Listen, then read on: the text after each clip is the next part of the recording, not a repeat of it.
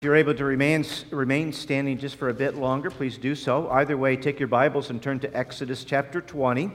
Thank you guys for leading us again this morning.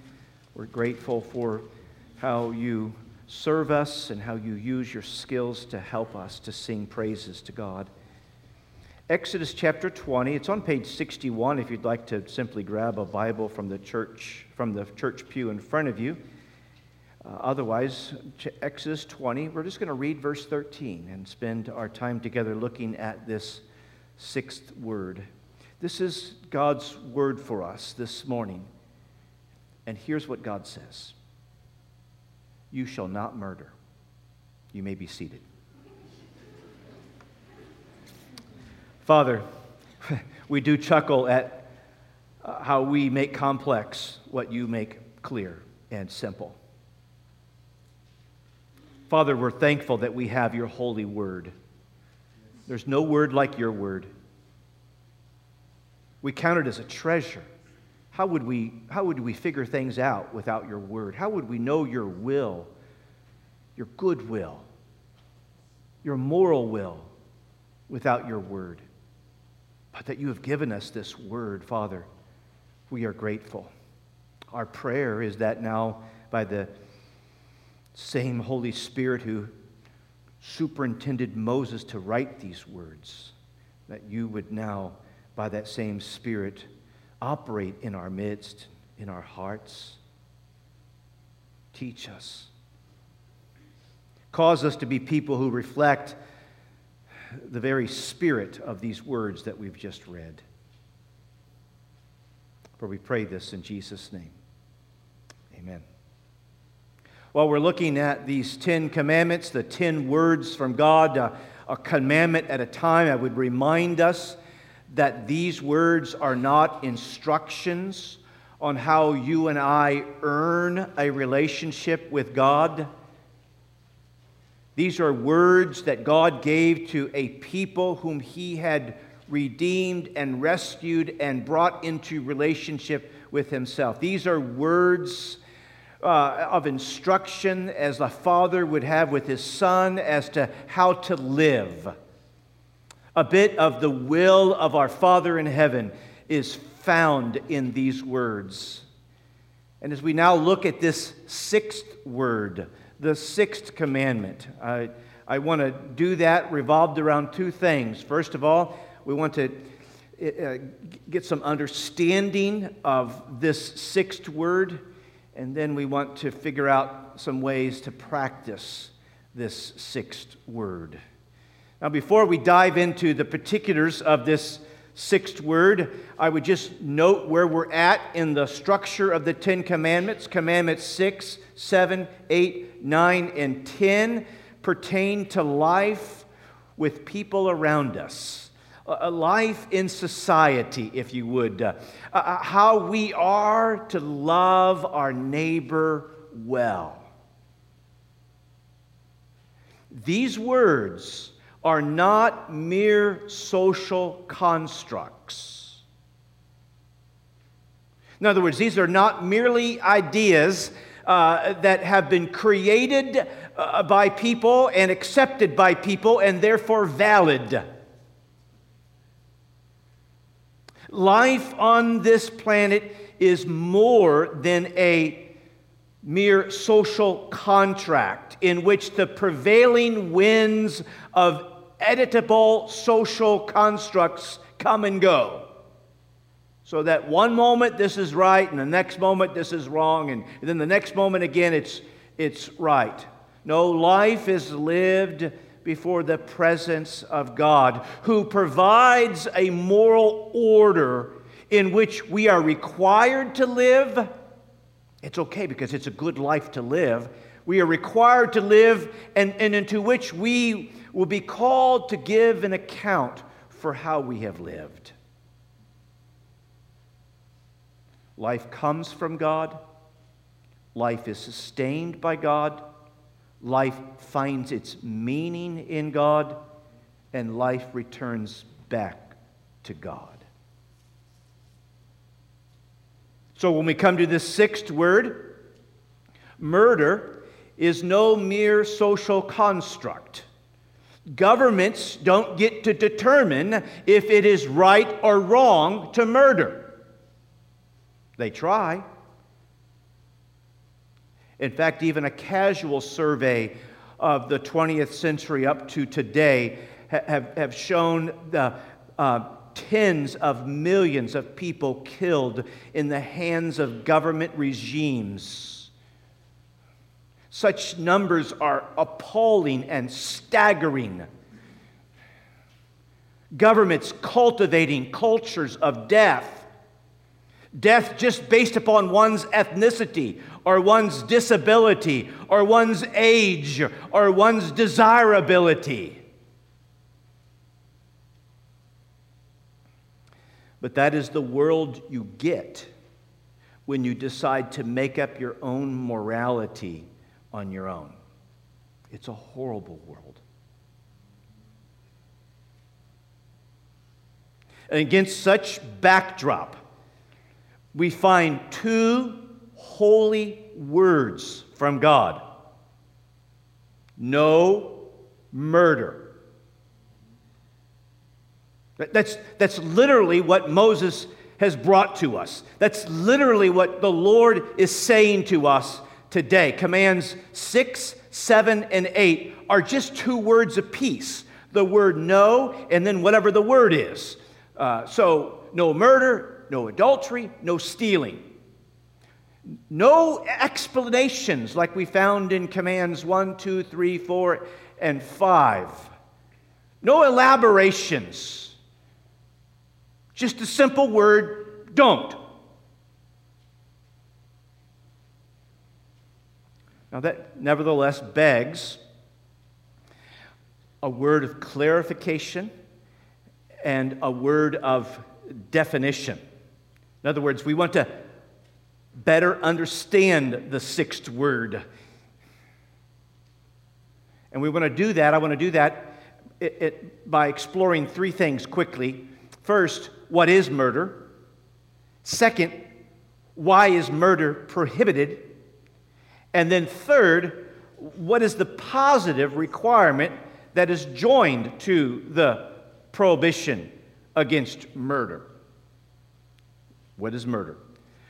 It's interesting, the Scriptures, particularly the Old Testament, which is giving us the foundation for these things, the Old Testament differentiates two words. This is why it's so important that we have a high view of Scripture. It's not merely the concepts of Scripture, it's the very words of Scripture that are given to us by God and inspired by God. And so we lean carefully into the very words. And I say that when it comes to this one because the Old Testament differentiates between murder and killing. Now let me kind of unpack that even further, if you would. First of all, what is murder? Murder is the unlawful, and I say unlawful according to God's ordinances. Just because a governmental regime might allow for and even encourage and perpetrate murder doesn't make it right. But murder is the unlawful taking of a human life. And what I mean by human life in that sense is what we might call a legally innocent life. And there's a range in the Old Testament as to what is classified as murder. Of course, the obvious one would just be the cold-blooded, premeditated murder. But premeditated, intentional murder is not the only kind of murder that is found as forbidden in the Old Covenant. Unpremeditated, intentional murder is also prohibited. That is what we might call voluntary manslaughter. Reckless homicide, in other words, unpremeditated, involuntary murder is also forbidden in the Scripture. And even, and this has to be discerned in a case-by-case basis, but what we would today call negligent homicide, involuntary murder, is also classified as murder and forbidden. If the necessary or if adequate precautions were not taken, reasonable precautions. And those were weighed out on a case-by-case basis. So everything from cold-blooded, premeditated, intentional murder to what we might call accidental homicide, negligent homicide, can be found within the parameters of what the Scripture is forbidding here in terms of no murder. Now, the penalties ranged differently in these categories. In some cases, depending on which end of the spectrum that murder was determined to be, it could be a fine or a restitution, financial or something of that nature. It could be a banishment, such as in the Old Testament, the cities of refuge. It could be a ceremonial cleansing at the temple, or it could be the forfeiture of life.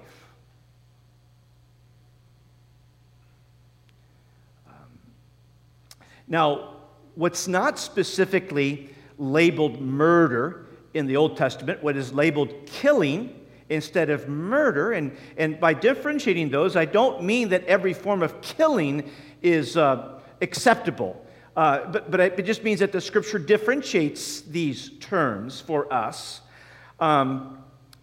Murder is never the term used in the Old Testament for the killing of an animal.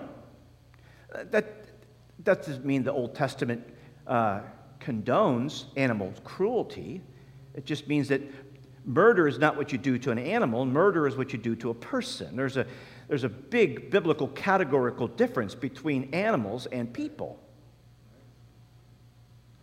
It is not normally used. Murder is not the word normally used for the killing in a war. Now, again, that requires qualifications. I think it assumes that it's a just war, and of course, that's a complicated thing to sort out and to understand.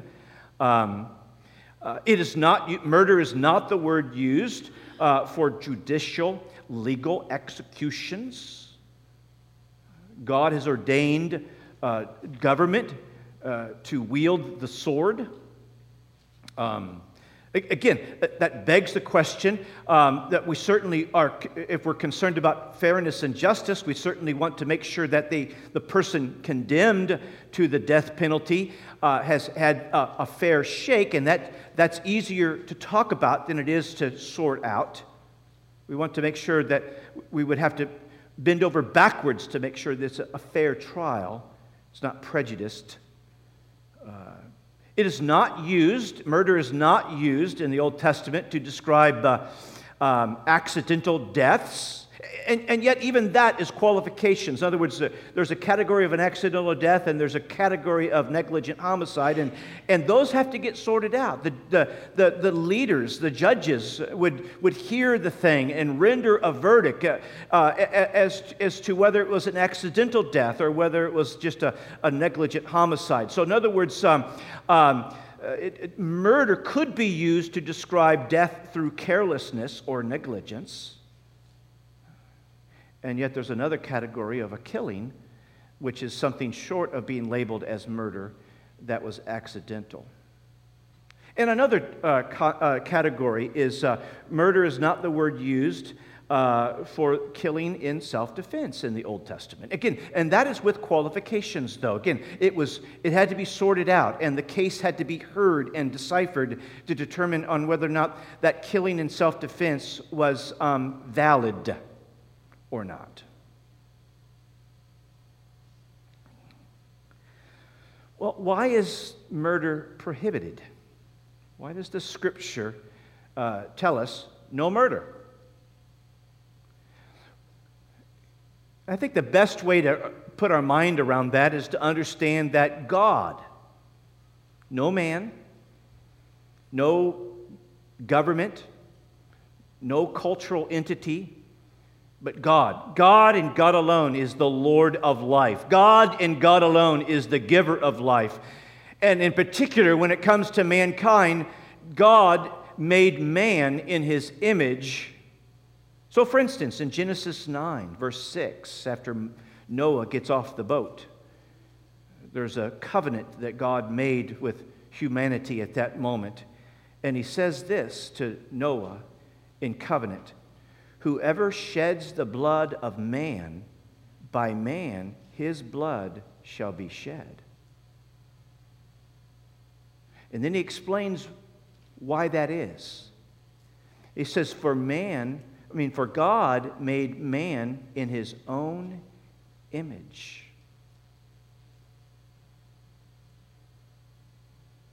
All human people, all human beings belong to God, and it is God's prerogative to give life and to take life. And we have no authorization to take life without His approval, whether that be to take our own life or to take someone else's life. Our respect for life is to reflect the very reverence owed to God. A third thing, just in the category of understanding this sixth word. What is the positive requirement behind the sixth word? In other words, the sixth word is stated in a negative. No murder.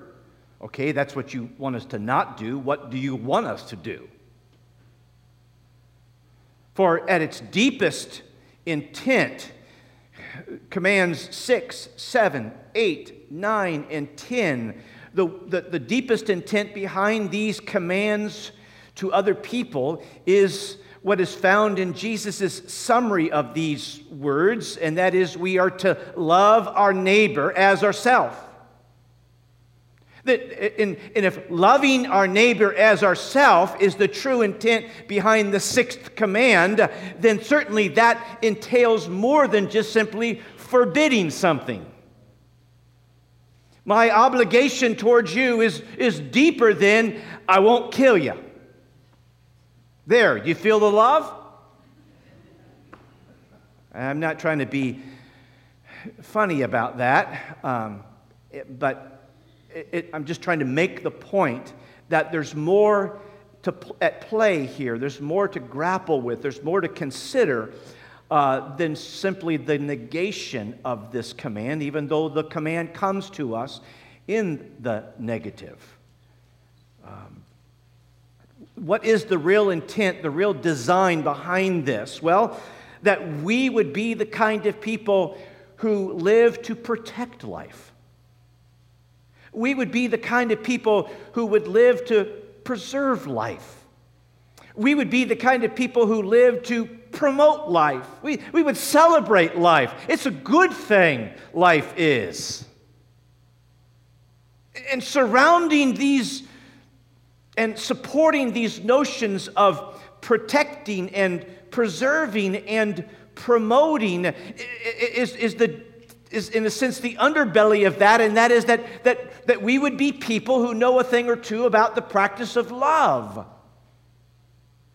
That we would, not just as empty concepts, protect, preserve, and promote life, but that we would protect and preserve and promote life because we love people who have been given life.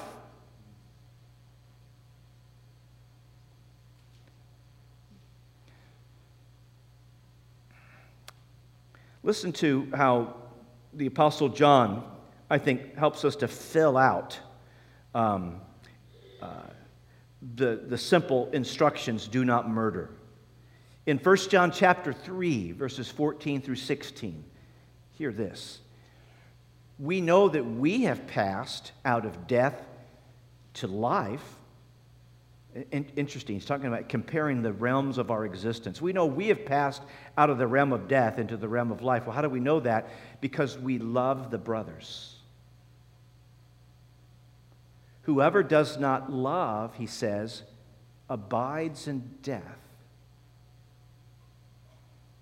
And then he says this, whoever hates his brother is a murderer. Now, we're going to come back to this notion in a minute when we apply some of Jesus' words to the sixth word this morning. But whoever hates his brother is a murderer. That's a tremendous pivot or shift there. And you know that no murderer has eternal life abiding in him. By this we know love, that he laid down his life for us, speaking of Jesus, and then he connects the dots, and we ought to lay down our lives for our brothers. Several points I just want to extract just briefly from this passage in 1 John chapter 3, verses 14 through 16, as it pertains to understanding the positive requirement to the sixth word. And that is, first of all, the first point is that hatred and anger underlies murder. So that what he begins to equate here is haters are murderers. See, I've never murdered anybody in my life. You know that person whom you hate that doesn't dress like you do?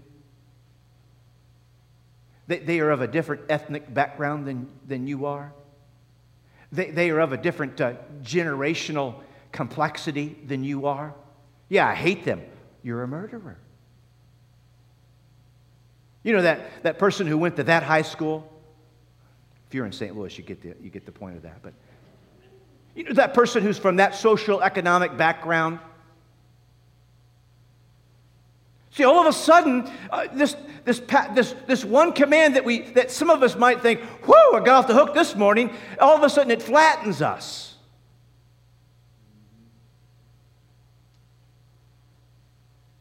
The other thing I think John tries to underscore to us is that being a hater/murderer really reveals what realm of life we live in.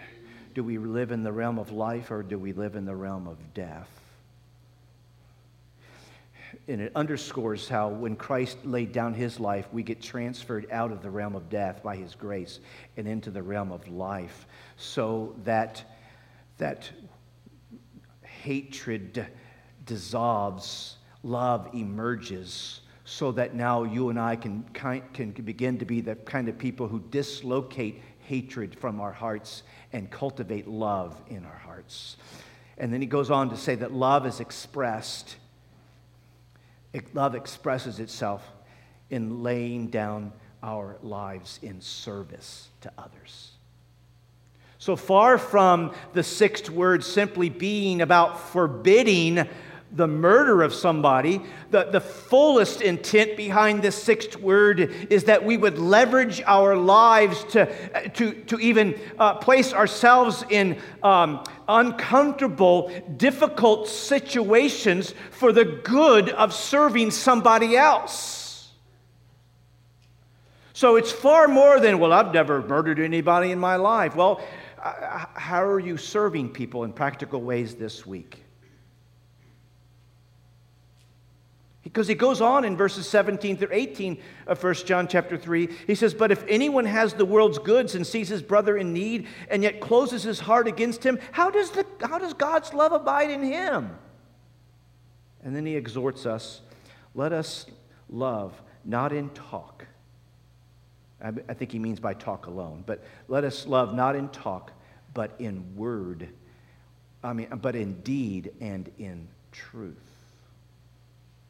So the positive reinforcement behind the sixth word is not only that we would prohibit ourselves from murdering people, but that we would cultivate an attitude, a disposition of love in our hearts that would be displayed in how we care for and serve other people.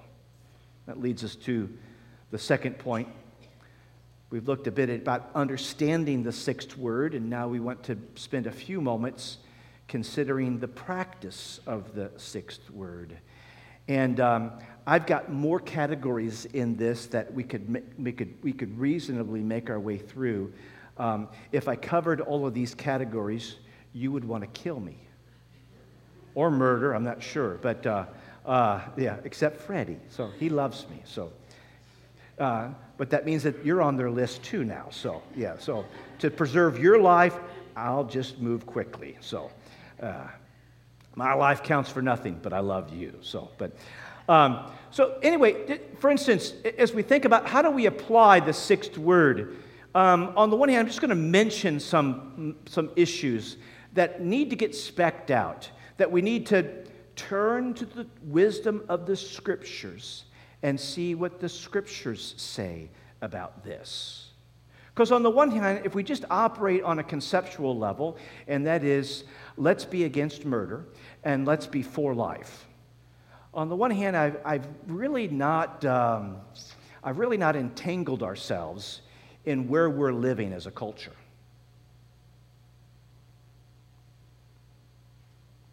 Because when you wade into these special applications is where one's worldview begins to surface. For instance, the cultural elites of our day, they oppose killing in war, and they oppose capital punishment, but they embrace abortion and doctor-assisted suicide.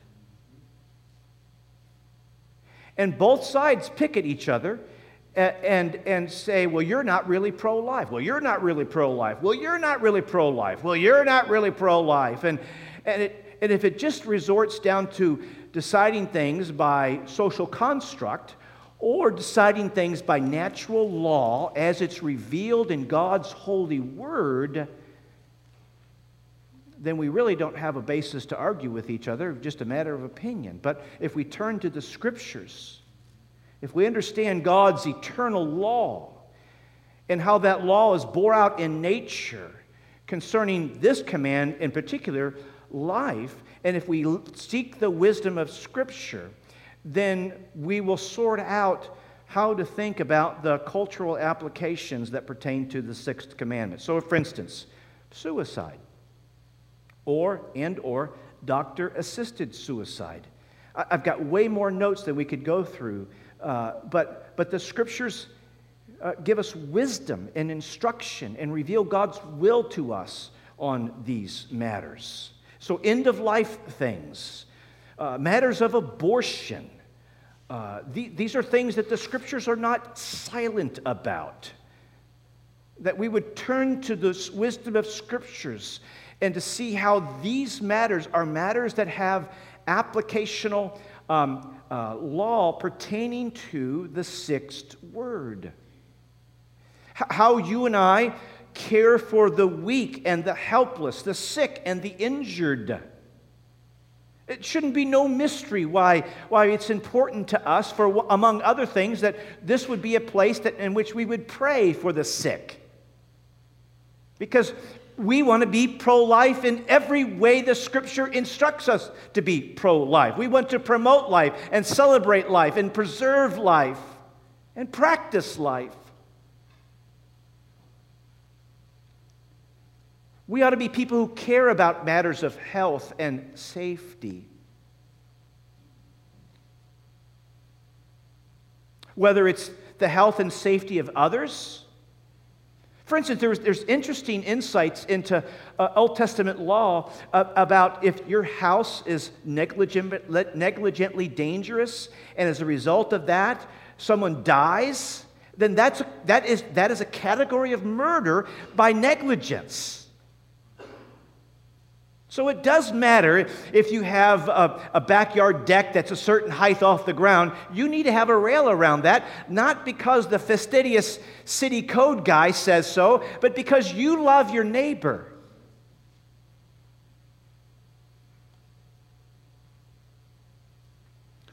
Or even the stewardship of our own bodies. Even rightfully understood categories of what we call self-care are pertinent to being pro-life. We can't eliminate all risk in our lives, but we should consider what precautions we should take in regard to our own health and safety. Therefore, it matters what we eat and what we drink. It matters if we sleep or not. It matters if we exercise. It matters the kind of activity that we have. It matters how we minimize risky activities. But it also involves the cultivation of our mind and our emotions. It also involves the pursuit of joy and friendships. These all pertain to how we cultivate life and health in our lives. Instead, what I want to go to just for a couple of more moments is I want to run to Jesus. It's always a good person to run to. But I want to run to Jesus before we're done this morning. I want to do two things. I want to, first of all, address how Jesus gives the sixth commandment its fullest meaning. And we've already touched on it by looking at 1 John, because John got what he got from Jesus. But in the Sermon on the Mount, we explore that true righteousness takes the law of God and it internalizes it and it intensifies it. So, for instance, in Matthew chapter 5, beginning in verse 21, Jesus says, "You have heard it was said of old, 'You shall not murder.'" Well, we know where he found that. "And whoever murders will be liable to judgment. But I say to you that everyone who is angry with his brother will be liable to judgment. Whoever insults his brother will be liable to the council. And whoever says 'you fool' will be liable to the hell of fire." Do you see what he's done? He didn't take "you shall not murder" and kick it out as some kind of old and antiquated construct. No, he brought its fullest intentional meaning by internalizing it. He takes murder from just simply a deed, and he locates murder in the heart. And he says, but what underlies the roots of murder grow in the soil of hatred. And it's cultivated through the disposition of anger. So the real intent of the sixth word is not simply refraining from murder, although I do suggest that, but it is to deal with a life that is marked by sinful anger. That bitterness, that tendency toward abusiveness, that yearning to insult, that those embers of rage. We must seriously before God relinquish and rid ourselves of those remaining dispositions that exist from the realm of death. Vengeance, it's not ours. You've been wronged? Allow God's ordination of government to take care of what it can in the meantime, but allow God's final judgment to take care of and to right every wrong in His time. You see, suddenly when we drag Jesus into this conversation, we are all murderers. There is a murderousness in each of us. And what Jesus wants us to deal with is not simply the thing at its fruit of deed, but at its root of heart posture. But he even goes further. He says in verses 23 to 24, so if you are offering your gift at the altar, and there you remember that your brother has something against you, leave your gift before the altar and go first. Be reconciled to your brother, and then come and offer your gift. So he takes the sixth word even further. It's not just that, okay, I won't murder you. It's not simply refraining from murder. It's not even merely restraining the vestiges of sinful anger, but it is positively the promotion and the practice of reconciliation and peacefulness. You see, do not murder is the fence line, if you would. What exists in the field, in the center of the field, for which that fence of do not murder is placed around. The center of that field, which the fence surrounds, is that you and I would be people who have slain anger in our hearts and cultivate love so that we are people who pursue peace and reconciliation.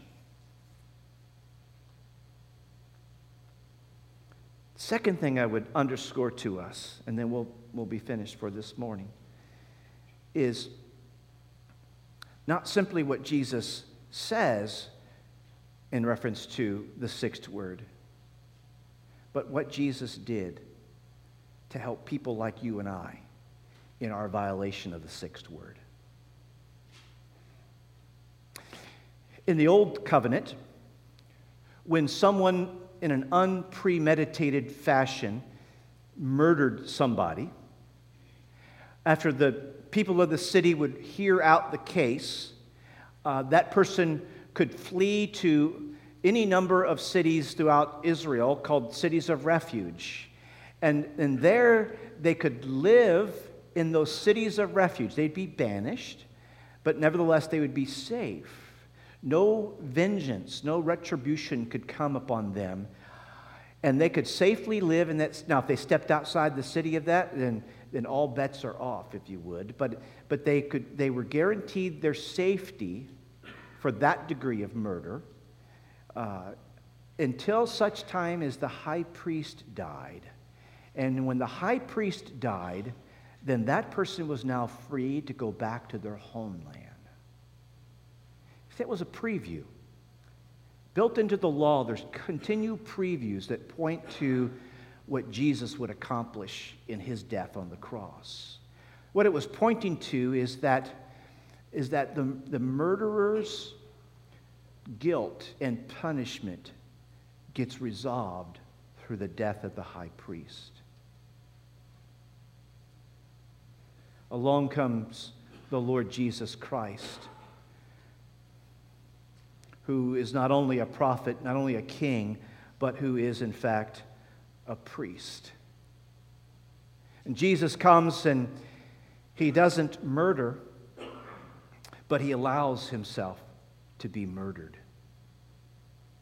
He doesn't assault those who bear the image of God, but he restores the image of God in those who turn to him. He doesn't hurt, but he heals. He doesn't take life, but he gives life. He gives it abundantly. He doesn't oppress, but he liberates. His words, the very words of Jesus, are the words, in fact, of life. Even the hard ones that call us to repentance are words of life. Jesus was counted, we're told in Isaiah 53, as he was mocked and beaten and tortured, he was counted as among the transgressors. He was counted as though he was a thief and a murderer. But that's because Jesus came to be our substitute, to take our place. He came to lay down his life that you and I might escape death and experience life eternal. He came and bore up under the punishment of our sin. He came and bore up under the judgment as though he was a murderer in order to serve as a substitute for people like you and I who have failed to live the sixth word out in its truest intent. And so this morning, while each of us in that sense before a holy God have a sentence of death hanging over us, all who turn to Jesus and flee to him experience life eternal. Father, thank you for your word. Thank you for everything you tell us in your word, not only the life that you require of us, but the eternal life that you provide through us, through your Son, Jesus. And we're thankful, Father, for what Christ has done in his righteous life, his perfect words, as a flawless sacrifice, whom you've raised from the dead. And so now, Father, any and all this morning who are trusting in the Lord Jesus Christ, we have life. And we have everything we need in this life pertaining to loving you and serving you and knowing your will.